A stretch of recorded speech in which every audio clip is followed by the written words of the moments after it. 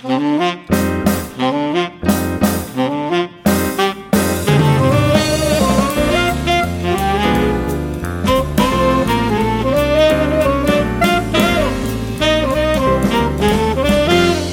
episode of the Mr. Barton Maths Podcast is proudly supported by Oxford University Press, who want to let you know about some recent exciting changes to their online platform, MyMaths. Now, for anyone unfamiliar with MyMaths, it's a whole school digital resource for primary and secondary schools. It contains hundreds of self-marking homework activities, interactive lessons, games and automated results tracking, making it great for both remote and classroom teaching. Both the schools I've worked in have had MyMaths subscriptions, but I'm going to be honest with you here, I've always been really frustrated that it was built on Flash, meaning students couldn't access it on their phones or tablets. Well, great news. MyMaths has recently undergone a massive conversion project to modernise the platform and make it compatible with tablet devices. Woohoo! The team have also been working with teachers to identify new features to add to MyMaths. So the latest update allows teachers to see their students' individual answers rather than just their scores. Obviously, this makes it so much better to know exactly where your students have gone wrong in their homework so you can offer them some help. There's also video support in secondary MyMaths activities. These videos are designed to offer secondary students the right help at the right time as they work through their homework. New batches of support videos are added to the platform on a regular basis. An annual subscription to MyMaths for your whole school costs just £625 plus VAT for secondary schools and £355 plus VAT for primary schools, with discounts available for smaller schools. So even if your school previously had a MyMaths subscription, you can still sign up for a free trial to check out these great updates. Any teacher can sign up for a 30-day free trial at mymaths.co.uk. That's mymaths.co.uk.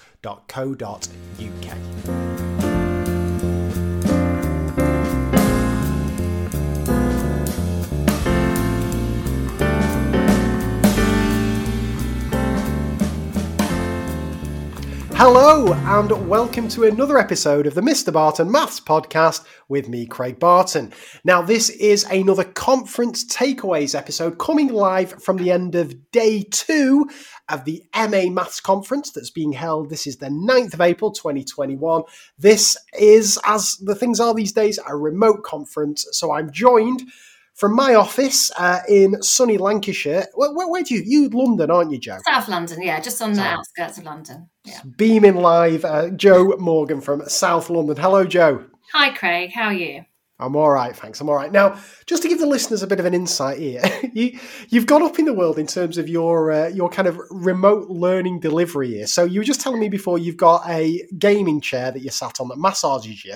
And the other thing you've got studio lights that are kind of beaming in from either side. So what's going on here? Are you becoming the next YouTuber? Is this? Well, I think it's partly that. My husband said a little while ago I should set up a YouTube channel and do some math stuff, and I was like, I don't know what to do. I don't know what he wants me to do on this YouTube channel. But he wanted to get me all this equipment, so he bought me a microphone and he bought me the lights. But actually, there was a motive, you see, because he does lots of Dungeons and Dragons, and he sits in this office a lot of the time doing Dungeons and Dragons games online. Actually, I think it was all equipment that he wanted, and he was sort of pretending he was buying it for me. But these lights are fancy, aren't they? The lights are really cool because it's not like I don't need a remote control when I'm sitting at the same desk as the lights, but I can control them with a remote. But the gaming chair, I don't think I need to massage my back while I'm at a conference, but I can if I want now. And it's a really snazzy gaming chair where you can pretty much lie down flat in it if you want. So I could have been 180 degrees watching the MA conference today. Wow. But yeah, I was just telling you earlier that it's not got a very good centre of gravity, and I fell off it earlier. So I haven't had a good day, Craig. I literally fell on the floor and the chair fell on top of me because I was leaning over to pick up something from the floor. But you've recovered, and what a great way to end the day with a podcast, eh? So, it's the only way is up. Now, a couple of things we need to say, Jo, before we dive into things. We should be in a quiz here at this point, at the MA, doing a quiz live. But we've a bit of history with quizzes. Now, regular conference listeners will know all about this. We've done 2 big quizzes together, certainly the 2 that enter my mind. One was at the BICME conference a couple of years back, and regular listeners may remember two fascinating facts about that quiz. So I wonder if you can remember either of them. But there's the obvious one that we should do the overall result, Yes. which we were the winners. But a couple of questions for you here about it. So can you remember the fascinating fact about the first question of the quiz? Was this the Oasis question? Yeah. It was so funny because in the run up to it, like we'd all been joking about how our strengths and weaknesses in quizzes, and you'd said a number of times that you'd be absolutely brilliant if there was a round on Oasis songs from the 90s, specifically 94 to 97. That was it. It was a very specific period of time, and then. And then, like the first question, they said, "Oh, write down the artist and the song." And was it "Roll with It" or something? It was like a real Live Forever Oasis, yeah. And it was just such a moment of, oh my god, this quiz is made for us. It was really good. And my other question about that is, can you remember who won the quiz for us with the last question and what it was about? Can you remember this? Because it was a tiebreaker. I remember it being a tiebreaker, and I remember it being really exciting, and I can't remember what the question was. No, well, I'll tell you now, it was Andrew Taylor, head of Maths at AQA. Who was actually the person who won the quiz for us all the way through. He knows everything. And it was about which artist has mathematical symbols as their album titles. And before even the question had finished, he yelled out Ed Sheeran. And we that was won great. the quiz. I love the way that Andrew knows everything about everything. Like there's no limits to his knowledge. He knows every single topic that could come up. He is the best person to get on your quiz team, definitely. He is good. And then 12 months later, we had at the MA ATM conference, we were back, but we didn't go quite as successful this time. And there was a very controversial incident here, Jo, wasn't there? I'm surprised you would bring this up, Craig. This was where the question was, how many players on a netball team, which I don't want to talk about a gender thing here, but I'm sorry, but back in my day, girls played netball at school. I'm sure boys do as well now, but it used to be that girls played netball at school. And you won't meet a girl my age who hasn't played netball, because we all did. I may not be very good at it, but I know that there are 7 players in the netball team. And if you remember, I was trying to draw out the positions of them just to make sure I was right. So I know there's like a centre and a goal attack and a goal defence and a wing attack. And I was just trying to get them all. And I couldn't remember what one of them was called. But we left it at 7 and I went off to the toilet. And then when I came back, while I was gone, you changed my answer because you thought I wouldn't know this thing that women know and men don't. And then we got it wrong. So well done. Yeah, and I'd never played netball before, and I had no insight into it. I just had a gut feeling it wasn't 7. I was just reminding my wife of that story, and she said mansplaining and all this kind of thing. It wasn't, no, it was a low point. So I thought we should get that out of the way early on, just in case you were thinking of bringing it up. So we're skipping the quiz tonight because we have this sore point here where you will just change my answers. Yeah. Skipping the quiz. Right, okay. So on to the day, Jo. So it started off with a keynote from one of our favourites. I'd like to call, would you, I mean, it was pushing it to say our friend, right? What would you? I think it's pushing it for you to say she's your friend. She's definitely my friend. Right? I've met her loads of times, and we always have a good drink together and a good laugh, and so yeah, not your friend though. No, we should be on the podcast friend. Maybe, podcast friend, something. Maybe something. But anyway, Dr. Hannah Fry, and let me get this right, Jo. She is you have 1 year president kind of cycles of the MA. She's the outgoing president. Well, she finished. We had the AGM today at 6:00, and that was her last. She chaired that, and it was her last act as president. So yes, she's finished now. She just finished her year, and she was a very active president. She is amazing. She came to all our council meetings, and as riveting as they are, I was quite surprised to see her at them. But yeah, she's been a fantastic president of the MA, and obviously helped raise the profile of it because she's so internationally known. So yeah, she was great. Fantastic. And she delivered, I assume it's kind of a president's thing to do the keynote. So she did the keynote to open up day 2 of the conference. And you tell me what you thought, some of your highlights, and I've got a few kind of questions that I want to discuss with you. Well, she was talking about communicating maths with the sort of general public and sort of ways that we can communicate. And a lot of the ideas, I suppose, apply to anything that you're communicating. It was really sort of talking about public speaking and how to deliver good sort of speeches and presentations. And she went through a series of tips, and it was all brilliant. She's always a good speaker. I loved it when she talked about Simon Singh's Fermat last theorem. The BBC Horizon And she I didn't know, actually she said it won a BAFTA, and I didn't know that. I didn't know that. No. But that's one of those things. Like, I was talking to my husband the other day about how sometimes there's films that when they're on TV, you watch it just because you'll always watch it. Like, there's certain, we were trying to list the films where if we were sort of channel hopping and we saw this film was on, we'd watch it even though we've seen it a million times before. 50 Shades of Grey, I'd imagine. That wasn't on the list, I'm afraid. No. But yeah, the Horizon episode of Fermat's Last Theorem is one of those things where I could just watch that any time. And she was talking about it, and I was thinking, I really need to watch that again. And I remember once I had, remember back in the day when we used to teach A-level maths and further maths, and it was a bit more chilled than it is now. Yes. And so, you had a bit more time. And I remember I had a further maths class, and it was quite a small class. There was 11 or maybe 13 in that class. They were really bright. We kind of covered all the content, and we were just having fun with maths. And I don't think it's like that anymore. I mean, I haven't taught A-level in a couple of years, but, back sort of, only going back 5 years, A-level teaching was a real joy. And I remember I was talking to them about proof, and then I spent a whole lesson showing them that episode. Nice. And they were saying to me, they said they didn't understand the really complex maths, because there's all this, I don't know, is it ring theory? Or so there's something really complicated. I don't know what it is. And I said, no, don't worry, I don't understand it either, but you're still going to enjoy the documentary. And I said, it doesn't matter if you don't understand a word of the maths. Obviously, they understand what Fermat's Last Theorem is, and that's sort of that idea of what we're trying to prove. But how it was proved is very, very complex. Yeah. And I said, it doesn't matter that you don't understand that, because I think you're going to enjoy it anyway. And they absolutely loved it. And that moment when she showed it, didn't she, in her talk, where they interview Andrew Wiles and they zoom in on his face, and he kind of just has like a tear in his eye. And it just gets me every time. I just think it is the most beautiful sort of insight into mathematicians and what mathematicians' work looks like, and how it feels to really achieve something in your life. He worked on it his whole life. For me, when he was a young boy, he was interested in it.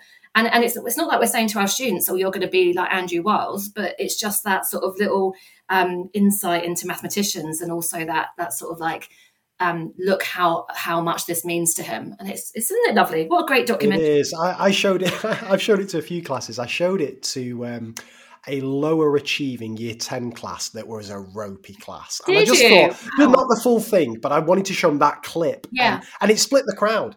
And it wasn't like a gender thing. Some of the lads and some of the girls were like, what the hell is this guy doing? Like, he's crying over maths. Like, what the hell is this guy doing? Whereas some of them were like, one of my favourite comments was, he loves maths more than you do, sir. And I thought that was kind of like a positive thing. You could tell, because you can't fail but to see the passion. And I think I've always thought this, and I'm going off on one here.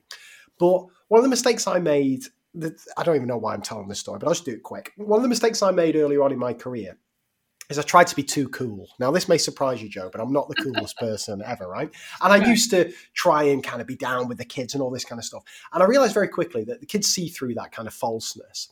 Whereas I think you have a much better chance if you just accept that you love maths, and particularly if you've got a particular part of maths that you love, like I love a bit of algebra and all this kind of stuff. And that passion comes through. Even the most mathematically reluctant kid almost has to give you a bit of admiration and kind of buy into the fact that you are really passionate about this thing. And I just think that's why I wanted to show that class that Andrew Wiles clip, because I wanted them to see somebody who genuinely cares about maths. So they'll maybe think, maybe there's something a bit more in this subject than what I first thought, if that makes sense. But, yeah. Who knows? So just with Hannah, I've written down the top tips here, and then I'm going to ask you a question, Joe Morgan. Are you ready for this? So these are Hannah Fry's top tips for communication. So know your audience, start big and big, invite people into your world, have a hook. People haven't heard enough of experts. The public are smarter than you think, and be generous. So this is what I wanted to talk to you about here. So first, when she mentions hooks, I always think to myself, first Julia Smith's excellent Padlet that she shares, a mathematical hooks Padlet. And I always think of hooks to start off a topic or start off a lesson to kind of hook students in. So my first question to you before I do the big question is, are you a believer in hooks? When you're kickstarting a topic, you like to hook people in, don't you? Yeah, well, I'm a big believer in narrative and storytelling, and the hooks are sometimes part of that. And it doesn't necessarily have to be at the beginning. I mean, I was on Julia's Padlet the other day because I was teaching Pythagoras, And I wanted to really convey the idea of the diagonal being the shortest path. Yes. As in, if you're going from A to B, you don't want to kind of go round the right angle, if you get what I mean. And I was talking about, I was trying to explain, because we do have a patch of grass outside our school where all the students have cut the corner off. Yes. And I was like, that patch of grass out there, like, they didn't know. And I was like, hold on, I know, I can get a photo of this. Yeah. And the thing is, so that's just, does it add anything? I don't know. It adds a kind of character to me, and it adds this kind of narrative in the lesson where my lessons aren't all just sort of dry lecture delivery. I sort of tell stories, and I talk to them about things that they can relate to and stuff like that. So yeah, I am a believer in hooks, but not kind of in a sort of gimmicky way or a pointless way, but in a way that makes it part of the narrative of the lesson and just sort of the delivery of an engaging lesson. I think, to spare a sort of few minutes for hooks is time well spent. I agree. And yeah, the collection Julie's put together is absolutely fantastic. Here's my big question for you, Joe Morgan. So one of the points that Hannah was making, if I've understood it right, is that one of the keys to good communications is start big and end big. Yeah. And almost the kind of stuff in the middle doesn't really matter that much. When people go, well, they need a good start. You lose them if you don't have them at the start. You're in danger of losing them, and you need that big ending as well. But I was almost thinking that's almost kind of not the opposite of what you want to do in a lesson, but certainly like in a lesson, the middle bit is probably the bit where the kids do the learning, right? Like the hook kind of engages them in a bit. The middle bit's the practice where they develop the fluency, the competency, and the so on. Yeah. And the end bit is almost the bit for the teacher's benefit to do a bit of assessment for learning and get a sense of where they're at. So it almost seemed to me that a lot of these tips were perfectly suited to classroom teachers being communicators. But this start big, end big, it almost felt with me that actually you want kids to remember the middle bit more than the start and the end. Am I barking up the wrong tree there? Have I gone too deep for you there, Joe? No, I think you're right. There's I wonder if that's a sort of thing that's quite specific to maths, actually. Because when she was talking about all these features, I was thinking about things that I've done outside of maths. So I've done, say, assemblies, and I've done, I did a talk to students about banknotes last year because I used to work in banknotes. I know all about banknotes. And I did a business studies lesson last year. No, in fact, and that was in December. I had to do a taster lesson for business studies because we don't currently have a business studies teacher at my school. So I delivered it.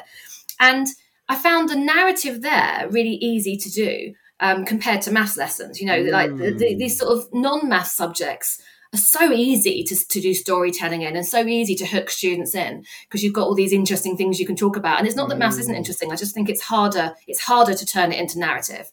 So actually, I'm just thinking, you're right.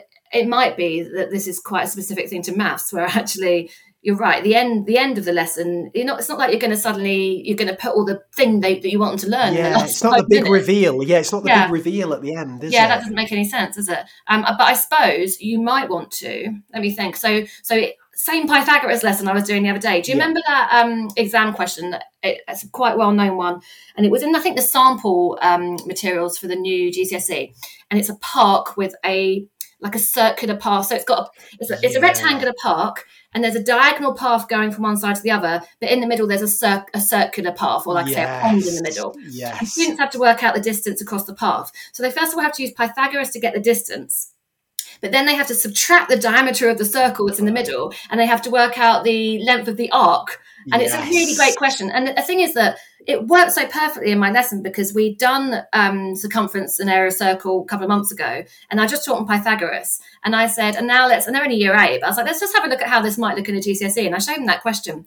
And that felt like ending big. So I think sometimes it just brought everything together, and they left the lesson like really buzzing about this, because when one of them put up their hand and said, oh, it's Pythagoras, and then someone else said, oh, but look, we have to use pi d, and it was really good, and it was like everyone got all excited. And actually, so I think sometimes we can do that, but it's not like all of our lessons have this big dramatic start and dramatic end, and then no one pays attention to the important stuff in the middle. That's not a lesson, really, is it? But yeah, I do think we do have opportunities to kind of leave them with something that they go out talking about. And I suppose that depends. I mean, it's not, like I say, it's not something I do all the time, but maybe some teachers do. I need to see more lessons of other subjects now. I Yeah. think I'm too much in my maths bubble now. I need to see. Yeah. Yeah, It's really, it's so interesting. Now I'm SLT. I get the chance to do it a bit more often. I get to yeah, observe other subjects, and it is so interesting. And like I say, when I delivered a business lesson, at the end of it, I thought, right, I want to be a business teacher. I was really ready to stop teaching maths. I had this sort of crisis for a few weeks. I was saying to my husband, and you know what? I said to my husband, I'm actually seriously considering changing subject. I might start teaching business. And then, because to prepare for that lesson, you know what? I couldn't find any good resources. The ones I found were really rubbish. I had to revamp them all. yeah, And yeah. he said, you know what? You could set up a resourceaholic for business studies. There we I was go. like, oh my God, look at this. This is so exciting. I'm going to be Jeez. like the new business resources person. Yeah. But yeah, it is the thing about it was a very different experience teaching a different subject. And even though I only did one lesson on it, I just found that it was really easy I used little video clips, and I had these really interesting case studies. And they were kind of doing some writing in the lesson. They were writing paragraphs, and it's just all stuff I'm not used to. And I did really enjoy it. And I really think that we have maths is a really challenging subject to teach. We don't have, I think it's really interesting, and I think I can make it interesting to my students, but I think it's more of a challenge to make it engaging, maybe. Okay, so headline from there: business studies is a piece of piss to teach. All complaints to Joe Morgan there on Twitter. MathsGem at Twitter. Direct your complaints there. Right. Okay. So, anything else to say about Hannah Fry's excellent keynote? Only that well, first of all, she said there was a video of mathematicians talking about how much they like chalk, and it has 22 million views. So I'm going to look that one up. That sounds good. Yeah. And I like the way that she added a 7th tip at the end, which was that using tips is an easy way to pretend your presentation has structure. Yeah, and I was thinking, I'm actually going to use that. Yes.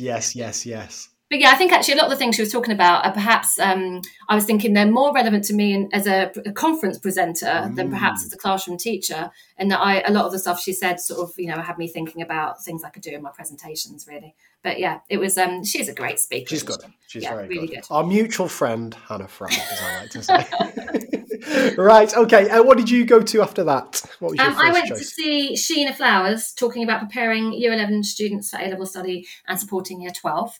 Okay, yeah, go. Give me. I didn't go to that one. Give me some highlights. Okay, so I don't currently have Year 11 and Sixth Form, but I feel like I need to keep in the loop on these things. Sure. So she was mainly talking about the challenges because of the pandemic. So she was talking about time they've missed from school, their lack of motivation, the pastoral issues, exam results, and all these things, and all her ideas of how to kind of resources we can use, ways we can help the current Year 11s get ready for an A-level where they've missed loads of learning, and where we can't assess them properly, so we don't know who's suitable for A-level. And what I really liked it was a great talk. She's a really good speaker. And what I really liked was she's really honest about the fact that things like she was saying online learning has been a disaster for a lot of students. I like that, because you get a lot of people on Twitter, particularly during online learning, were like, oh, isn't it wonderful seeing my students doing all this amazing stuff? And you kind of get the impression that it's going really well for everyone. Whereas and then secretly we're all thinking, I feel like it's going well in my live lessons, but I have no idea if they're learning anything. And actually, let's be honest, we know some students are pretending they're in a lesson and they're not really paying attention, or they're not even turning up for the lesson. And no one ever seemed to want to admit that. It's almost like, well, at my school, we have 100% attendance. A lot of people were saying that sort of thing. It's like, really? Because not at my school, my Year 9s, a lot of them weren't turning up at all. And, and it was really hard to get them to turn up. So she was really honest about that, which was good. And she was talking about the transition stuff that a lot of students do, we want a lot of students to do between GCSE and A-level.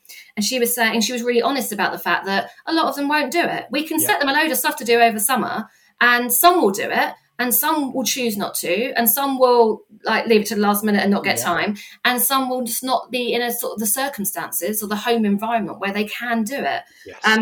And so, there's she was saying, she basically talked us through loads of wonderful transition material, but she was really honest about the fact that particularly, say, for example, sixth form colleges, where they haven't got those students in Year 11. Everyone's joining at the beginning of Year 12. Because she was saying, if you're in a school with your current Year 11s, given that they're doing all the what they call centre assessed grades or whatever they're called, where they're coming up their GCSE grades. They're doing that sort of now, they're doing that quite soon. That then leaves them with quite a lot of time in the summer term to do some kind of A-level readiness stuff with their students. But actually, if you're at a school or a college where everyone joins you at the beginning of year 12, then you can't use this time to do that. And actually, the other thing I'll mention from her talk was that she talked about what she's going to do is at the start of year 12 in September for her new year 12 students, she's going to teach them. She's going to spend 2 or 3 weeks teaching them some GCSE stuff. And actually, when she first explained her approach, I kind of disagreed with it. And then she totally convinced me of it, because she was basically saying she was going to teach them algebra, some coordinate geometry, surds and indices, vectors, circle theorems, and functions. And I was thinking, I wouldn't spend time on circle theorems at that point. I know they need to know a couple of circle theorems later on when they do circle geometry, but I wouldn't do it then. And I was thinking, I wouldn't do vectors then. I would just recap vectors when we get to vectors, which is probably at the end of year 12. But actually, she had a really good point where she's saying, let's say you've got a year 11 now who basically hasn't done vectors at all because it was meant to be covered at the end of year 11 and they've all been off or whatever. Or they just they really rush through it. And she's saying, if they then don't meet it at all until the end of year 12, and say they're going to go off and take an AS exam, or they're going to take a mock at the end of year 12, which will determine their UCAS grades. And it's like literally brand new stuff. She was saying, actually, isn't it better to give them a few lessons on it at the start of year 12, and then when they meet it again, there's some retrieval going on there and that interleaving. And it was a really interesting point, because I think my initial thought was I would do algebra and I would do indices and surds, but I wouldn't be doing vectors at that point. I wouldn't be doing functions until I get to functions. But I think she has actually got a really good point that spending the first 3 weeks of year 12, regardless of the time pressures, because we know that's a big deal. But she says if you spend some time then reteaching that year 11 stuff, then they'll benefit from the fact they're coming back to stuff rather than seeing it for the first time later in year 12. And she's got a good point. I agree. I agree with that, Jo. What's your take here? And again, I know you're not currently teaching year 11. I'm involved in the Bolton Maths Hub at the school I used to teach at. I still attend all the meetings. And the last meeting, we had a big chat about this exact thing, that whenever the central assessed grades are done, the focus then can shift towards preparing kids for A-level. My fear is that there are going to be gaps there, right? Like if you focus on all the stuff that's directly relevant to A-level, does it mean that you're leaving out some things that just will never come up in A-level? And will we have these kids who perhaps are really good at the algebra side of things, but maybe aren't quite as well-rounded mathematicians because the focus has all been on this transition stuff? And as you've said there, often it falls into let's hammer indices, let's hammer surds, let's hammer quadratics, and so on. I just worry that maybe, I mean, it sounds like a really good thing, having dedicated time to do transition work, but maybe the way the GCSE was set up was to create kind of more well-rounded mathematicians. I just worry a little bit. Does that make sense at all or not? I guess so. But then also you've got this question of, if we're creating people, mathematicians of the future who are going to go off and study maths and related disciplines at university, then they all end up being specialists anyway. That's true. So I guess, it's a nice idea to have this kind of well-rounded mathematicians, and that's built into our curriculum from 5 years old, isn't it? To sort of cover statistics and geometry and algebra and all this sort of thing. But I think we're just in a situation now where we're going to have to accept that we're not going to kind of achieve that aim as much as we normally would. And we're just going to have to prioritize some stuff. And it's not ideal, but, it's I can't really see a way around it at the moment, really.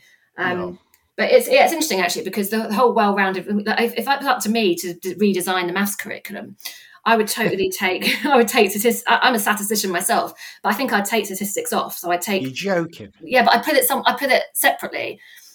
So where's it going?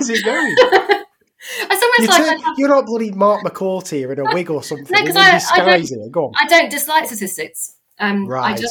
I don't like how busy the maths GCSE is, and how there's no opportunity for depth because it's all about breadth.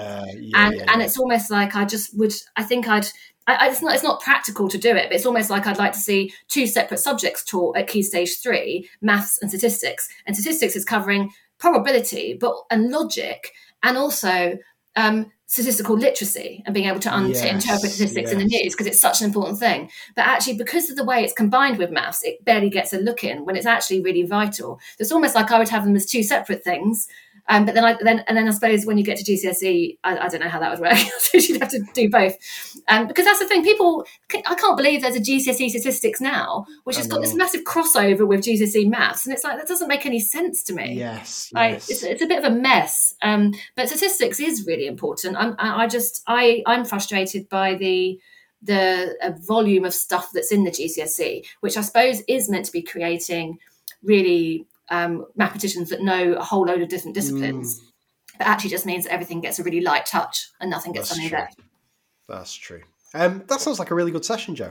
It was, and I think the only other thing I should mention is she said something about AS. I was thinking about this. These students have never done an external exam, and they're going to get to year 13 and take their A-levels, which we know are like the biggest deal. It's such a big deal doing your A-levels.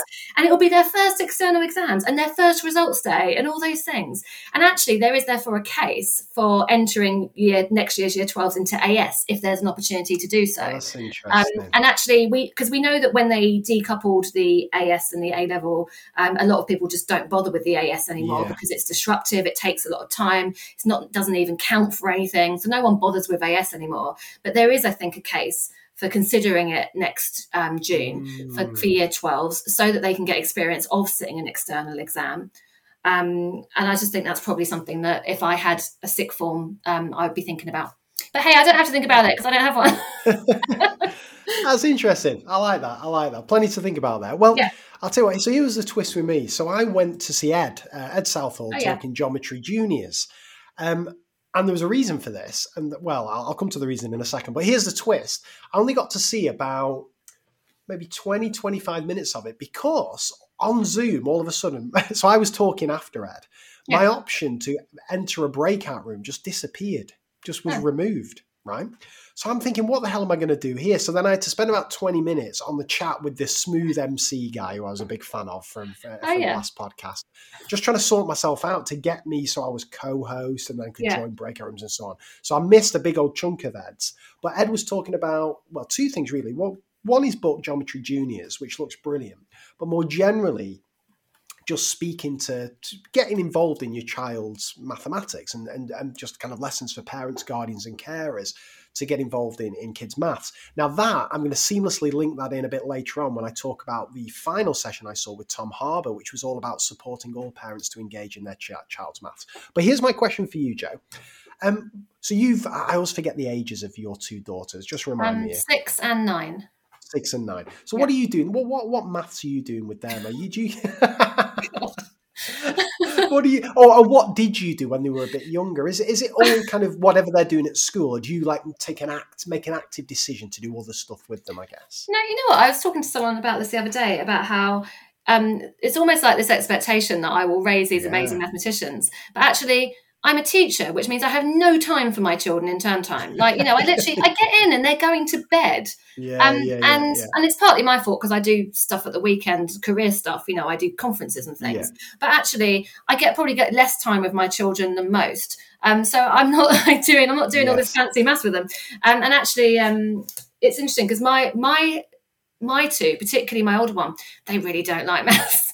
And the thing is that, and this is one of those things where there's a confidence issue where, and I'm not, there's nothing hereditary. I'm totally against the idea that being good at or bad at maths is hereditary. My husband failed his maths GCSE and then retook it and failed it again. So he got an E both times, right. and then dropped out of school when he was 16. And obviously I did well at maths. And so if there is something genetic in it, then we didn't know whether we were going to get good mathematicians or not. But actually, I think that my daughter, my older one, feels that she has pressure from me to be good at maths, which I promise you, it doesn't come from me. But she just thinks my mummy's a maths teacher, therefore it's embarrassing that I'm not very good at it because she does struggle. But actually, what I found is with her is that. So like, for example, during lockdown, when she was being set stuff to do from school, but it wasn't a huge amount, I was supplementing that with stuff like the Corbett Maths Primary 5 a day. Yes. And she was just doing a bit of that every day and actually massively built her confidence. and really made her fluent in arithmetic, which is a massive thing in Key Stage 2. They do tons of arithmetic. And that has therefore meant that overall, she now feels much better about maths. So I'm not doing all these fancy puzzles and reasoning and stuff with her, but just by helping her to basically be someone where when they give, because they give her these maths tests out, and the first maths test she did in year 3, she brought it home and she got like 3 out of 40 or something.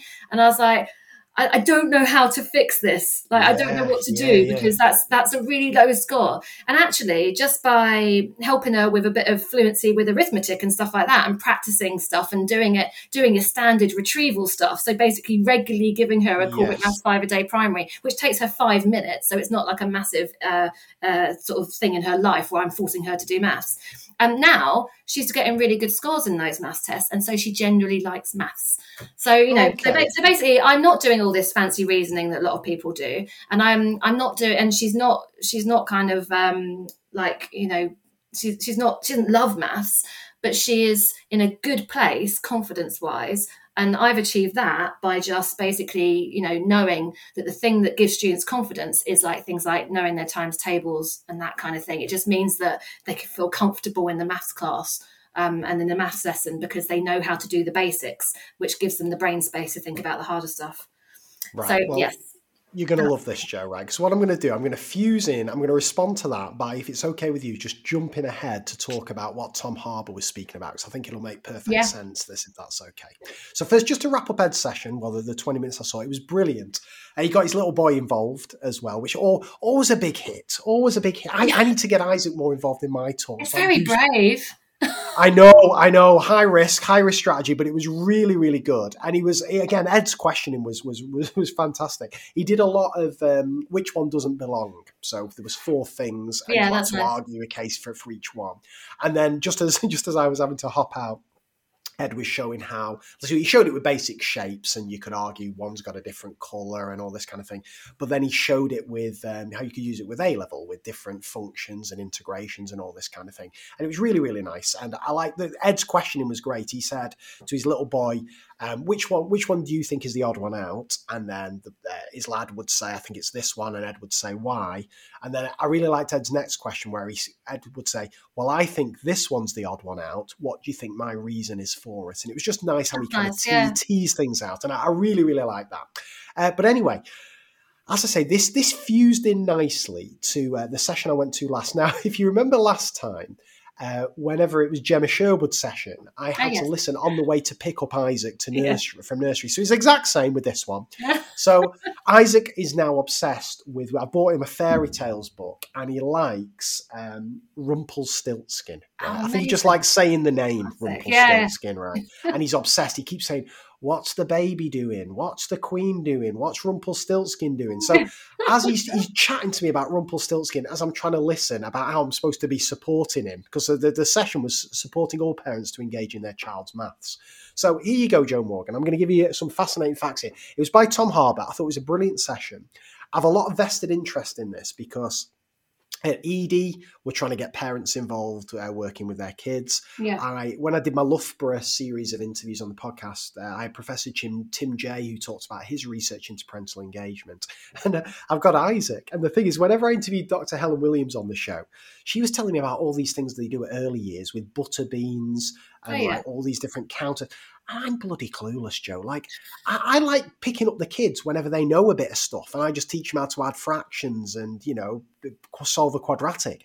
The thought of teaching Isaac how to count and the concept of a number and all this, I don't have a bloody clue what I'm doing here. So I'm fascinated by the things parents can do that lead to kids enjoying maths more and being better. So here's a couple of facts for you, and feel free to respond at any stages. So this was all based on Tom's research. I think I'm going to have to get him on the podcast, because it was fascinating stuff.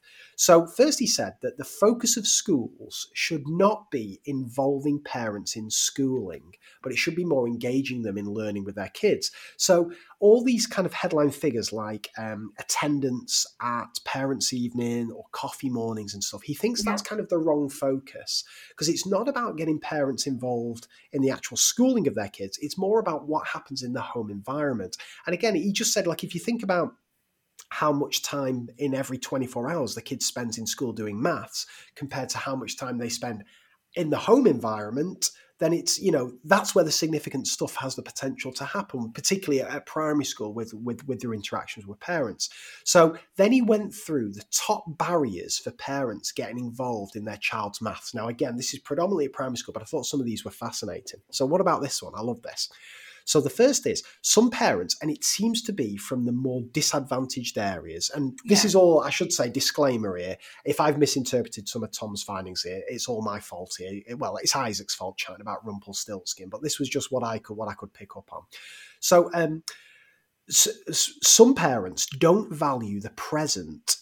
No, don't value the future as much as the present. And it tends to be more parents from disadvantaged backgrounds. So whereas education is kind of you see the benefits long-term of getting involved in your kids' education. You're not going to see it in the immediate kind of future where you sat down trying to decide whether you want to help your kid to read and so on. And what he did was he used that marshmallow test. Do you know that one there where you've got kids in a room, you've got a marshmallow in front of them, and can they be patient enough to not eat that marshmallow on the promise that they're going to get, 2 or 3 marshmallows in the future?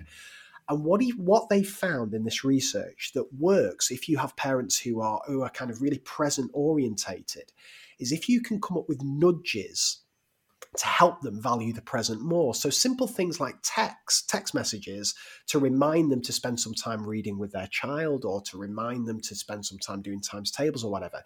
That then brings everything forward to the present because the reward is kind of responding to this. Yeah, I've done this, as opposed to this kind of intangible thing that happens where you're only going to see the benefits, 20, 30 years down the line or something. So that was one thing. Not one barrier for parents is not valuing the present. It's incredible, isn't it, that the idea that some parents need to be told to read with their children, and you think it's quite shocking, isn't it? Like, there's no room in my children's, there's no space in my children's bedroom for more books, because they were just, there's books everywhere. There's books piled up everywhere, and they just want books all the time, and they're not massively into reading chapter books, and they're not like some kids who are reading, like, they weren't reading Harry Potter when they were 5 and stuff like that. They just like flicking through books, and they particularly like kind of graphic novel, comic style books, which is also great, and I'm encouraging them to do that. But yeah, I just feel like we have this house full of books, and to me, I find it so hard to imagine children that don't own a book, but I know that happens. And it's just such a, I'm sort of in my like privileged bubble of being able to afford books, but also liking books myself. And my older daughter is 9.5. There's not been a single night of her life where we've not read to her at bedtime. And I just can't imagine. But actually, we know it is a massive. We know it happens. Yeah, some children don't have a single book in their house. And it's just fascinating whether it is the role of the school to kind of get involved there and what they can do. And it interests me. I'm quite interested in kind of behavior just in general, and this social behavior and this idea of these little nudges. I know that, for example, Harry Fletcher Wood's writing a book on nudges at the moment, how nudges can bring about certain behaviors in students, positive behaviors and so on. And I just found that quite interesting, that if you want to bring something to the forefront of parents' minds where it's something that would only have a long-term benefit, if you want to make it a more short-term thing, there's just a simple act of a little email every day or a text message just to remind parents. And it doesn't have to be in a patronizing way. It can, you could imagine schools writing it quite carefully and it just being a regular thing. So I thought that was interesting. This is good though as well. There's a few more. So another big barrier that parents felt was new techniques taught in school. They don't understand them. They don't understand bar modeling, Numicon and all this. And I feel that too. Again, with Isaac, I don't know how I'm supposed to be teaching him like the basics of maths in the next few years. I genuinely don't know. Now, I think things like Ed's book can help. But also this was really interesting.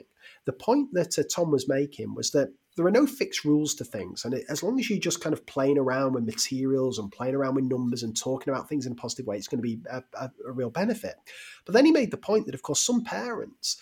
So you watch like a video on YouTube and it'll say like, right, let's get 3 tomatoes and 2 apples and let's play around with these. How many have we got? How many different ways can we group them and so on? You don't need fancy manipulatives or anything. Yeah. But Tom made the point that some parents just don't have access to those. You don't have access to food. If you're having to go to the food bank and you're short of food, the last thing you're going to want to do is use that food to play around, learning maths and stuff. So there are all these barriers that, as we say, in our privileged position, we're perhaps not even aware of. It's not as easy as to say, just go and grab some materials and kind of play around with numbers with your kids. There are all these barriers that I just wasn't aware of at all. And there's a couple of other things as well that I just wanted to bring your attention to. Then I'll shut up and feel free to comment.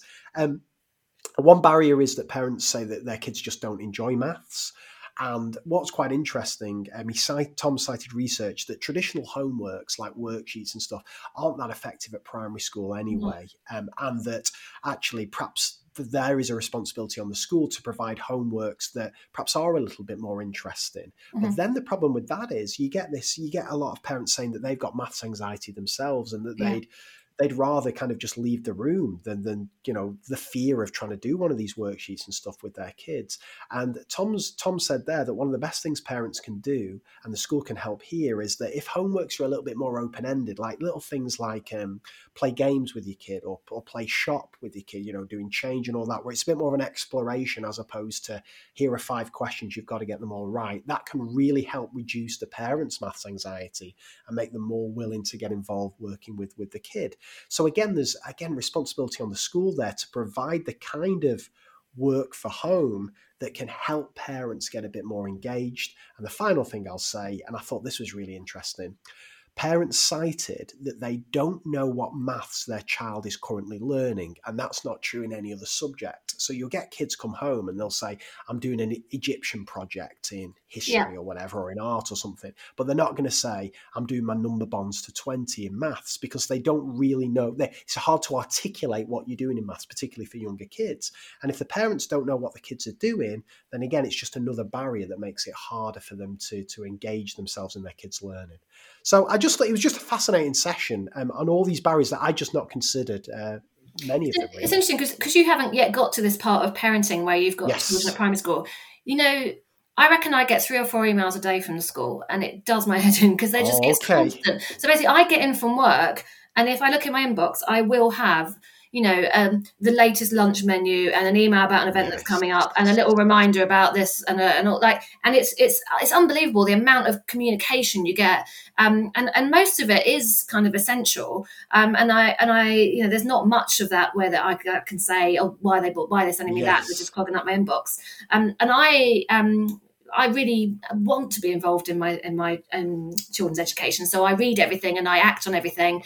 And if it asks you to, if it says they have to get dressed up in 2 days' time because they never give you enough notice, then I will sort that. And if it says that they have to bring in, oh my God, the last one was ingredients for a fruit crumble, but they tell you like 1 day before, and it's like, what? We're in the middle of a pandemic. I'm not just going to run out to the shop and get some tin apples.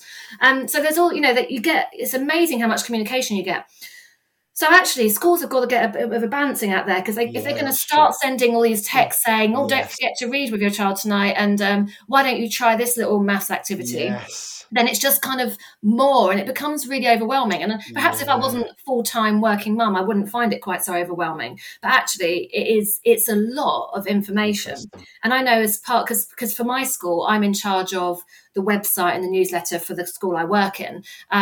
And we're always really aware that we don't want to do something like send 2 different letters to parents on the same day about the same thing, for example, or about something different. So we don't want to send a letter home about World Book Day on the same day that we send a letter home about uniform or something. So we're really careful that we don't sort of bombard parents. But you wait and see, because you will feel the overwhelming kind of workload that comes with having children in school. And I've got one in an infant school and one in the junior school. So the 2 different schools, and they have all different, so I get different communications, different systems. And it is really overwhelming. But that's not to say that schools shouldn't try. And certainly, I think text messages obviously come with a cost. When my school sends text messages to parents, there's a cost. But if we send an email, there's no cost. But we know that text messages are more effective. So text message is a good way to communicate.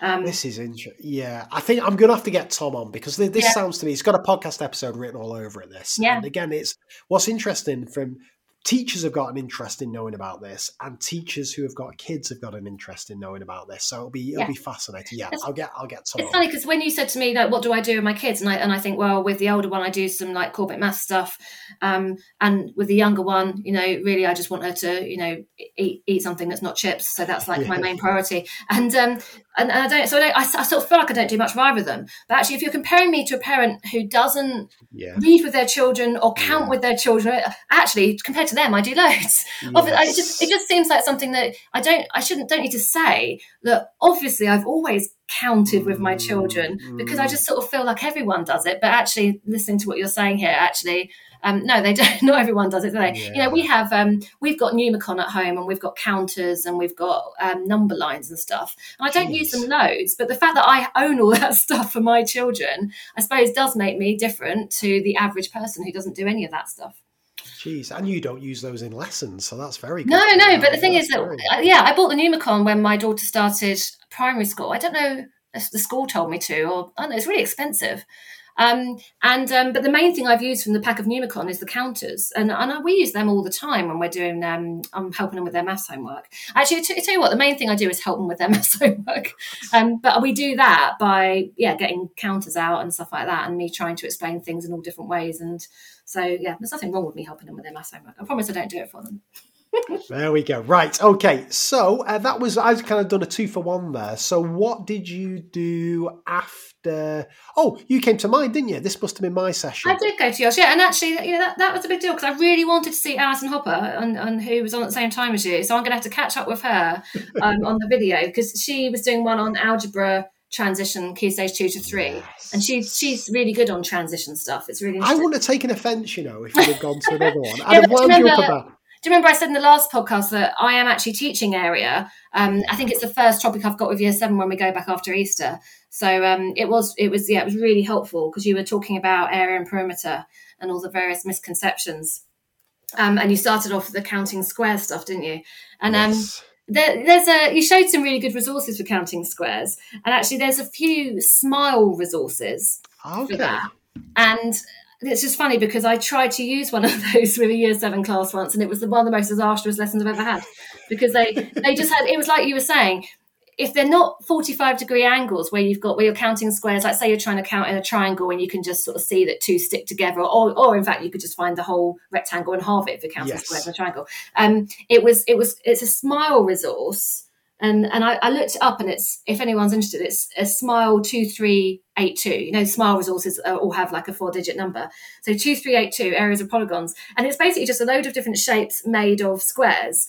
And I remember I gave it to my students thinking it was like a quick recap of counting squares before I went and taught them area in the kind of secondary school way. And they had no clue on the counting squares. And it was because a lot of them, I was like, well, can't you just imagine that little bit moving around there? And it's like you were saying, like that's really hard. That's really conceptually challenging to talk about picking bits up and moving them to join onto other bits. Yes. So I have experienced that. And I'm now thinking, after what you were saying in your talk today, that I think I might start my teaching on area with a load of stuff on counting squares, but a load of really interesting stuff because you showed some resources with a really high level of challenge, and that would actually be a really sensible place to start because you're starting them with the concept of area. So I think I'm, rather than just sort of assume that the counting square stuff is primary stuff and I can just skip that, I'm actually going to spend some time on it. And there's actually another Smile resource, Polygon Areas, which is 2084. And what they've got is, it starts by explaining, it's got this lovely sort of shape, and it says there's 2 ways to count the area of this using by counting squares. You can either draw a rectangle around it and work out the bits that aren't included, or you can split the shape into sort of triangles and stuff. And then it goes on the sheet to have a load of examples. So I think I might start with that. So thank you, because you've given me this big inspiration of stuff I need to do. And I can't assume that counting squares is easy. No, they do call me inspirational, Joe, so I'm glad you've picked up on that. But yeah, you're right. Like, again, it shocked me. So for listeners who weren't there, and I'll put links to all the resources in my session in the show notes. And Joe, if you could DM me those 2 Smile ones, the links, I'll add those as well. So I was just looking for where kids go wrong in perimeter and area. And I just thought I'll have a quick glance at the area from Counting Squares quiz. Kids will be fine with that. And I looked and I thought, are you winding me up here? Like there was 40%, Yeah. 30%, like kids just messing up these questions anytime there was a non-45 degree line involved. So yeah, I thought that was interesting. You know what? It's because that is 100% reasoning. Like that's not Yeah, procedural, and it's not. There's no formula to be able to, unless it's a rectangle. But any other shape, there's some reason. Even if it's a triangle, and you can just think about the rectangle and halve it, there's still some reasoning there. And when the questions get trickier, then it does take a bit of thinking. And they're actually really lovely questions. So you've made me realise that. So that's good. But yeah, also, like you say, surprisingly poorly done on diagnosticquestions.com. Like some really surprising results. So we did that, and then I chatted about area of a quadrilateral and just looked at parallelograms. How poor. Well, I absolutely loved your big reveal with your snazzy animations, and you called them pesky parallelograms. That's right. Parallelograms. The funny thing is, I just go on and on about perpendicular height.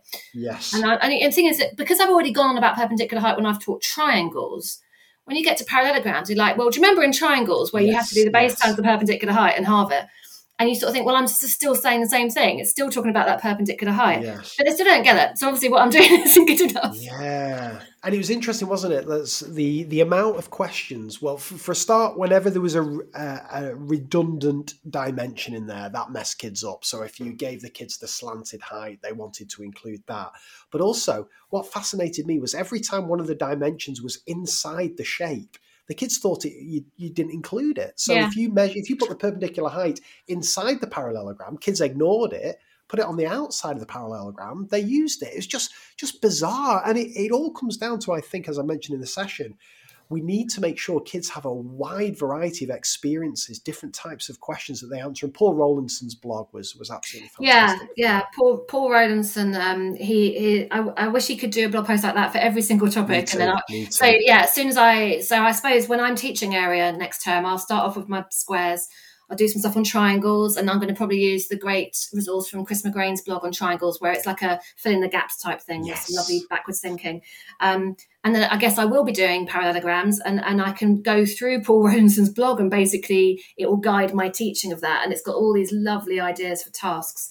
But I also liked your side-by-side animations. Were they GeoGebra that you'd built? GeoGebra, yeah. And you're right about this idea of when we're using dynamic software, just showing them something changing makes it really hard for them to focus on what's changed, because they can't see where it started once you've changed it. So you do it side by side. So you've got the kind of the original, say, rectangle, and then you've got the rectangle that you've changed in some way. And then you're saying, what's the impact of that change? And in a parallelogram, still got the same area because of the sort of way that you've skewed it, or whatever we call that. But yeah, it's a really good point that having the original on the screen side by side with the one you've changed just has a much bigger impact on students, and actually allows them to be able to think clearly about what's changed. So yeah, really good idea. I think just inspirational session was the bottom line there, Joe. You were thinking. Fantastic. Right. Okay. So, and yeah, just a reminder, I'll put links to those in the show notes page, and Joe will add her Smile links as well. Yeah. So that must mean you must have 2 more sessions to talk about, and I've got 1. So do you want to go for what did you do after my session?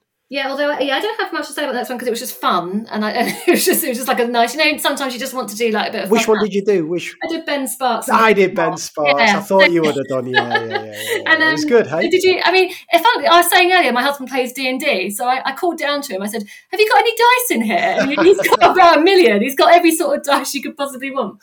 But yeah, so I played along. I wasn't very good at it. I kept. So this was people might know the game of Pig. Is it called Pig? I'd never heard of it. Pig. No, Pig, they called it. The game of Pig. Yeah, I have heard of it because I remember it from when I was young, although I never owned it. I think I had a friend who had it. And the idea is that you throw the 2 pigs. It's 2 pigs, is it? Yeah. Yeah. And the way they land is what determines your score. And it's a bit like rolling a dice, because I think they can land in, each pig has got 6 different positions, and one side's got a spot on it, which is the equivalent to rolling a 1 on a die. Right. So the game of Pig is it's quite I think it's quite an 80s thing. I just remember it being like when I was young. But we played it with dice, which is the same idea. And the idea is that when you you roll the dice and you add up what you score each time, but you basically wipe out when you get a 1. Yes. So if you roll a 1, then you go down to 0, you've lost all your points, but you can bank at any point. Yes. So, if I roll like a 5 and then a 4, I can bank it and I've got 9 points. But if I didn't bank it and my next roll was a 1, I'd have got 0. So you need to it's this sort of, you have to try and bank when you, before you think you're going to get a 1.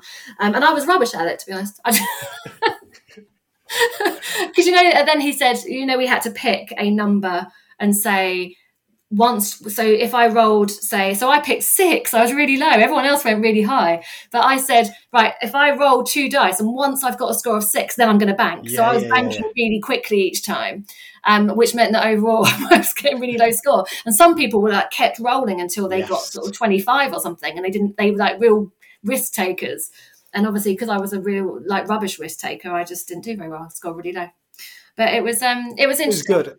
Yeah. And we've said this before, haven't we? He's a good presenter. He's a great presenter, Ben Sparks. I know you're a big fan of. I'm a huge fan of Ben Sparks. He's my favourite, and I haven't seen Kath Moore before, and she was very good. And as usual with Ben, and when he's presenting with someone, it's always that wonderful interaction between them that really works well. She was really good, and together they really kind of ran the session very well, and it was really engaging. And one of the things they were talking about was the benefits of doing these things online, because this is the sort of session they would normally run with students, and they were talking about the difference between running it in a classroom or in a hall or with a large group of students compared to doing it online. And he said one of the things is it's this was really accessible, like people can roll a dice at home or wherever they are. But also being able to gather data live is really powerful. So, having people at home type into a Google Forms and then him show the data live on screen is something that is actually harder to do when you're doing it in person. So it was interesting on the kind of how to, I think the sort of one of the main points in the talk was to talk about how to engage students in enrichment online and how there are benefits to doing it online. And that got me thinking, we've spoke about this before, about how one of the benefits of school closures might be that teachers might be a bit more comfortable using technology like Google Forms, Microsoft Forms and so on, and kids might be a bit more comfortable with it. And whilst we still don't have devices in the classroom, you could still imagine setting something like that almost for homework for kids to do, because they're whether you're a Microsoft ecosystem or a Google one, you've got access to all that. And if you've been using it during school closures, just like you might you've been talking about maybe setting one of your quizzes for kids to do as homework that you were doing during school closures, you could almost imagine doing something, maybe not exactly this because there's the live element, but maybe there is a role for teachers to use more technology outside of the lessons now that the kids have got more used to it and teachers have got more used to it. I don't know. It just feels to me that could be a possibility. Well, yeah, I was talking to Ed Southall. He was planning a session to deliver on his PGCE course about how to review exams in lessons. Because, it's like the most boring lesson ever, where you give back exams to students. And there's all sorts of creative ideas of things teachers do. And quite often it involves students who've got things right helping other students who've got them wrong, and it doesn't. I mean, I've never really liked any of the ideas. I've never found a good way of doing it, and I don't think this is necessarily a good idea. But one thing I thought was that we could actually record ourselves going through the assessment, and as a homework, say, right, I've given you your test back. Now for homework, you're going to watch my video of me going through it. But you can fast forward the ones you got right. Because when you've got a student who's got like 85% and you think, what a big waste of time. And even though they may learn stuff from hearing you talk about other students' misconceptions, it's still quite frustrating if you've got a student who's done really well to have to listen to some of the really easier stuff in the test. And then you've got other students who really need to listen to everything. So actually I thought, I wonder if this is the way forward for test review. The only thing is there's no way of making them do it and knowing whether they've watched the video.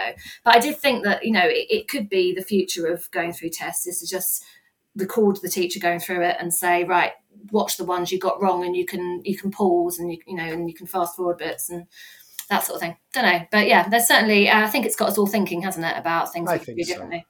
I think so. Right. So what was your final session then, Jo Morgan? What did you do last? I went to see Ruth Ball, and she was doing a session, and she was with someone else, and actually I don't know their name. Let me check. Claire Warren.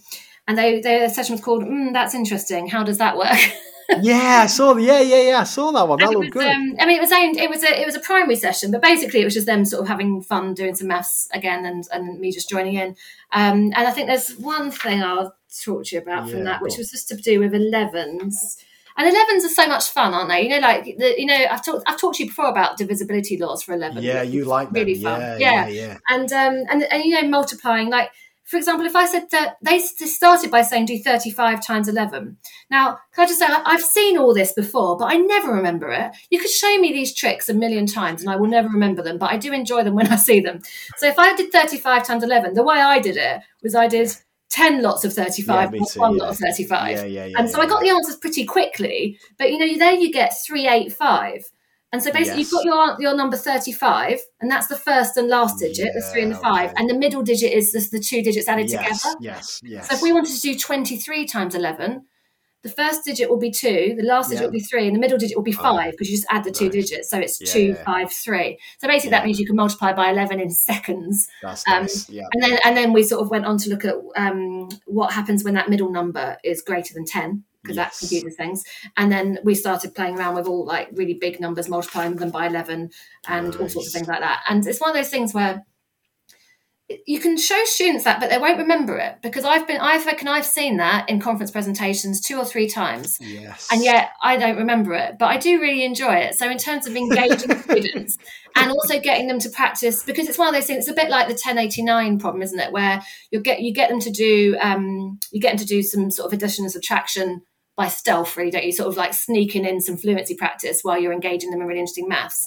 And quite a lot of the problems they were showing us were like that, where they were like number grids, where we're working things out. But really, they were saying, "Oh, you're all doing lots of adding today, aren't you?" So it was like this sort of way of getting students to practice some fairly straightforward stuff, but with a nice bit of engaging maths as well. And I suppose it's the sort of the thing you're being shown to do with a number grid, or to do with what happens when you multiply by 11. You're probably not going to remember it because you're not necessarily going to use it, but it wasn't the point. The point was to enjoy maths and also to do a bit of practice of some other things. But yeah, it was fun. Nice. That sounds a good way to end the day there. I'm also just pick you up on something, Jo Morgan, here. You just slipped in casually. Ben Sparks, your favourite presenter. Like, you're speaking to me having just been to one of my sessions. Can I say he's my favourite, what would you call him? Like, he's a enrichment presenter. Fine, he's not fine. You're my favourite maths pedagogy presenter. Fine, thanks, Jo. I'll take that. Right, fantastic. Well, that brings us to the end. Now, we're back again tomorrow, Jo. That's right, isn't it? Is it? Tomorrow, tomorrow. Yeah, it's quite tiring, all this conference. It is. And now I was just, again, normally we'd just be going to the bar now, wouldn't we? Maybe go to the quiz, have a drink or whatever. But you've been supping your wine throughout this session. Yeah. Make the listeners aware of that, whereas I like to keep focused on the job in hand. But we'll see you again tomorrow, Jo Morgan, and you're going to DM me the smile things. I'll bang them on the podcast show notes so listeners can listen to those. Lovely. Well, Jo Morgan, as ever, absolute pleasure, and I look forward to speaking to you tomorrow. Yeah, see you tomorrow.